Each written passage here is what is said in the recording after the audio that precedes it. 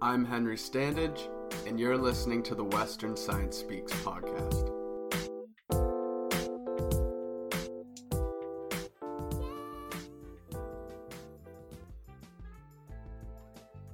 Synthetic materials have been a transformative invention in the world of academia. Synthetics take our knowledge past that of the natural and allow us to optimize the properties of chemicals. Professor Joe Gilroy's lab in the Department of Chemistry is concerned with this optimization. They invent new synthetic materials that change the perception of what a molecule is supposed to be capable of. In this podcast, I chat with Professor Gilroy about the work he does with conductivity efficiency, infrared lighting, and the various fields in which this research can mark promising new solutions, perhaps most crucially in medical diagnostics. Here's the interview. Can you describe your research and explain the relationship between structure and property specifically? So my research team is comprised mainly of synthetic chemists, and we specialize in the manipulation of the structure of molecules. And the reason we're interested in doing that is that we want to induce specific properties from those molecules based on their structure. Now, one of the central challenges that we're trying to overcome is the tendency of most molecules to have electrons which are specifically located on the atoms that make up the molecular structure. What we're trying to do is encourage the molecules themselves to share the electrons across all of the atoms in the molecular structure. When we do this, we tend to make molecules which are electrically conductive, which can emit light of various different colors. And what we do on a regular basis is manipulate structure, study the properties, and then ultimately use that information to establish structure-property relationships.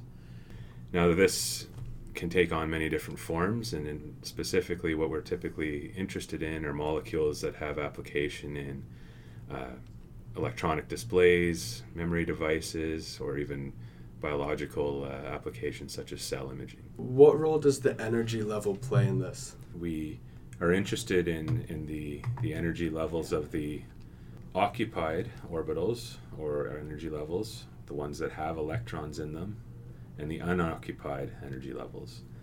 The closer those energies become, the more efficient electrical conductivity tends to be in a semiconducting material. So what we want to do is find ways to make those energy levels as close as possible, and we can study them using computational methods to look at the theory behind it, or we can use experimental methods to assess the energy gap between those two energy levels. What is the relationship there between the energy levels being lower actually resulting in higher efficiency? Sure. So when the energy level, the highest occupied and the lowest unoccupied energy levels are close in energy, what that allows is for electrons to hop between the different energy levels. And this is a fundamental process that's required for electrical conductivity in semiconducting materials. Without the ability to hop between the levels, the materials are insulating and they don't conduct electricity. So the narrower the gap or the smaller the energy gap between the levels, typically the more efficient the electrical conductivity. Where does that lead to in your work? So with this biological imaging, what do you use these lower energies for? In terms of where this leads us in our work with respect to electrical conductivity, we happen to make some special materials which can switch between a high conductivity state and a low conductivity state. Now, we use these materials to make flash memory devices, such as the memory that we're all familiar with in USB drives. And the high conductivity and low conductivity states are on, off, or 0 and 1 in a computational binary type of sense. And they allow us to both read and write stored information. So in these types of technologies, they're called resistive memory technologies. It's the change in resistance or the change in conductivity that leads to the data that can be read or written to these memory devices. What new materials or techniques are you guys developing in the biological imaging field? So in our group, we work with a class of compounds known as formazans, which are a famous class of dye molecules. They're red in color, sometimes even purple. And they also, when they're complex to inorganic elements such as boron, they emit light in the red or even in the near-infrared region of the electromagnetic spectrum. And these are unique features for molecules that have such small structure. So this is something that has opened up new doors in the imaging field, and specifically it's the color red or the near-infrared light that's attracting the attention in this context. Now the reason that's important, and the reason people want to study red emitters or near IR emitters, is the fact that those wavelengths of radiation will pass through biological tissue much more efficiently than other wavelengths. And we've all probably witnessed this, probably as kids, when we shine a flashlight on our fingers and we notice that they glow red. What's happening there is the red light is passing through our fingers and the rest of the light is being filtered out by our flesh in that particular case. So when we're thinking about biological imaging, we want to, as efficiently as possible, collect the light that's emitted from the molecules within the cells. And if they're filtered out by the cells themselves or other biological tissue, that's not possible. So by going into the red and the near infrared, we're making the process much more efficient, and we're essentially making the images that we're collecting a lot brighter, which allows us to extract more information, to realize higher resolutions, and just to generally produce images that are much more valuable. Can you just explain briefly what you mean by dye, just for somebody who doesn't know? Right, so a dye in the simplest sense is a molecule that's highly colored, and formazans themselves were initially used as red dyes, so literally to dye clothing or textiles. Now, the term dye is also often used to describe fluorescent materials, and really it's intensely colored molecules that are loosely described as dyes in this context. So these molecules are very, very intensely colored, and they very efficiently emit red or near infrared light as well. So they'd be classified as near infrared dyes. Why is it important to create new materials like this for biological imaging? There are really two challenges, in my opinion. Of course, there are many sub-challenges, but the primary challenges that we are attacking in our approach are both cost and function. With respect to cost, our materials are extremely easy to produce. Now, we can produce them for usually around a factor of 1,000 cheaper than the average commercially available alternative. So that's one aspect. If we can produce them more cheaply, they can potentially at some point be sold for less money and used more widely. Now the second challenge, as I mentioned, is function. And the near infrared emission that we have managed to coax out of our molecules is actually a really rare phenomenon and very difficult to achieve. And what's unique about our molecules is they have a very small skeletal framework. Their molecular weights are not very high. Usually to realize a near infrared emission, you'd have to have much larger molecules that tend not to be compatible with biological systems. So we've managed to discover a unique class of fluorescent dyes that happen to emit in the near IR that are also easy to make, which is sort of the combination that everyone is looking for in this type of application. What does that bring to the table that you didn't have before?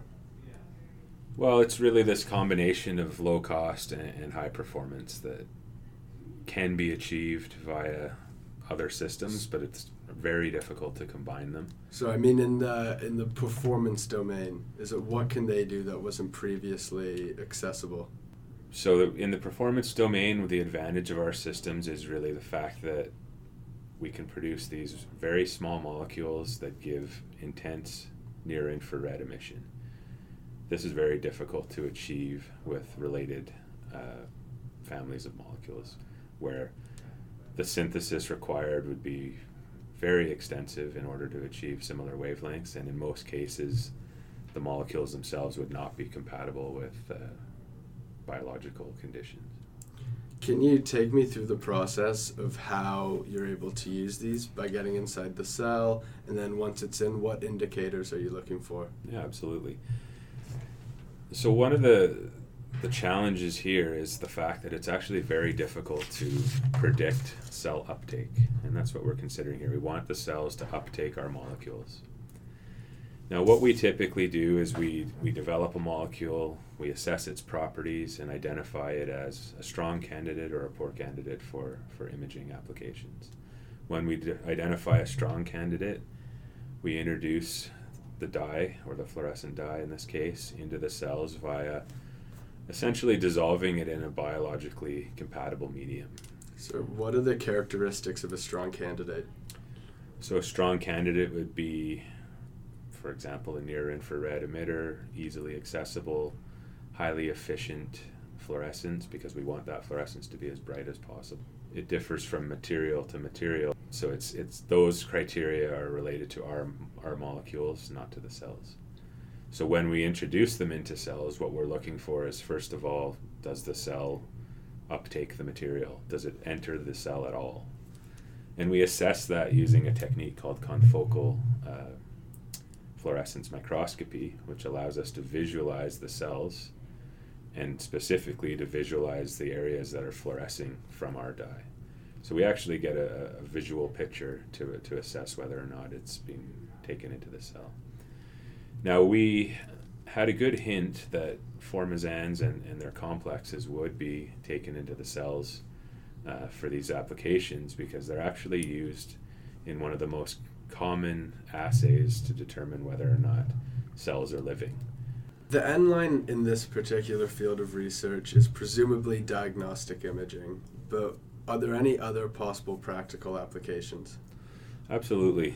We're still quite interested, and it should be said that this is a multi-year challenge to produce the next potentially commercially available cell imaging agents. We're very interested in continuing this work. And the next step has to be to extend to disease targeting examples, where we can append different structures to our fluorescent dyes that will essentially talk to various parts of the cell in different ways and be taken into the different features of the cell and allow them to be imaged independently. So that's the challenge we're currently working in. One of the other areas where these molecules will likely have significant application is in photodynamic therapy. And in photodynamic therapy, what we're doing is we're absorbing light, which our dyes are extremely well suited for, and we're generating reactive oxygen via reaction of the dye after it's absorbed light and oxygen in a cell. And that reactive oxygen species will go on to kill cells, which is an advantage in anti-cancer therapeutics and applications such as that. So we have not begun work in that area, but I think there's a lot of promise for our classes of dyes in that specific area.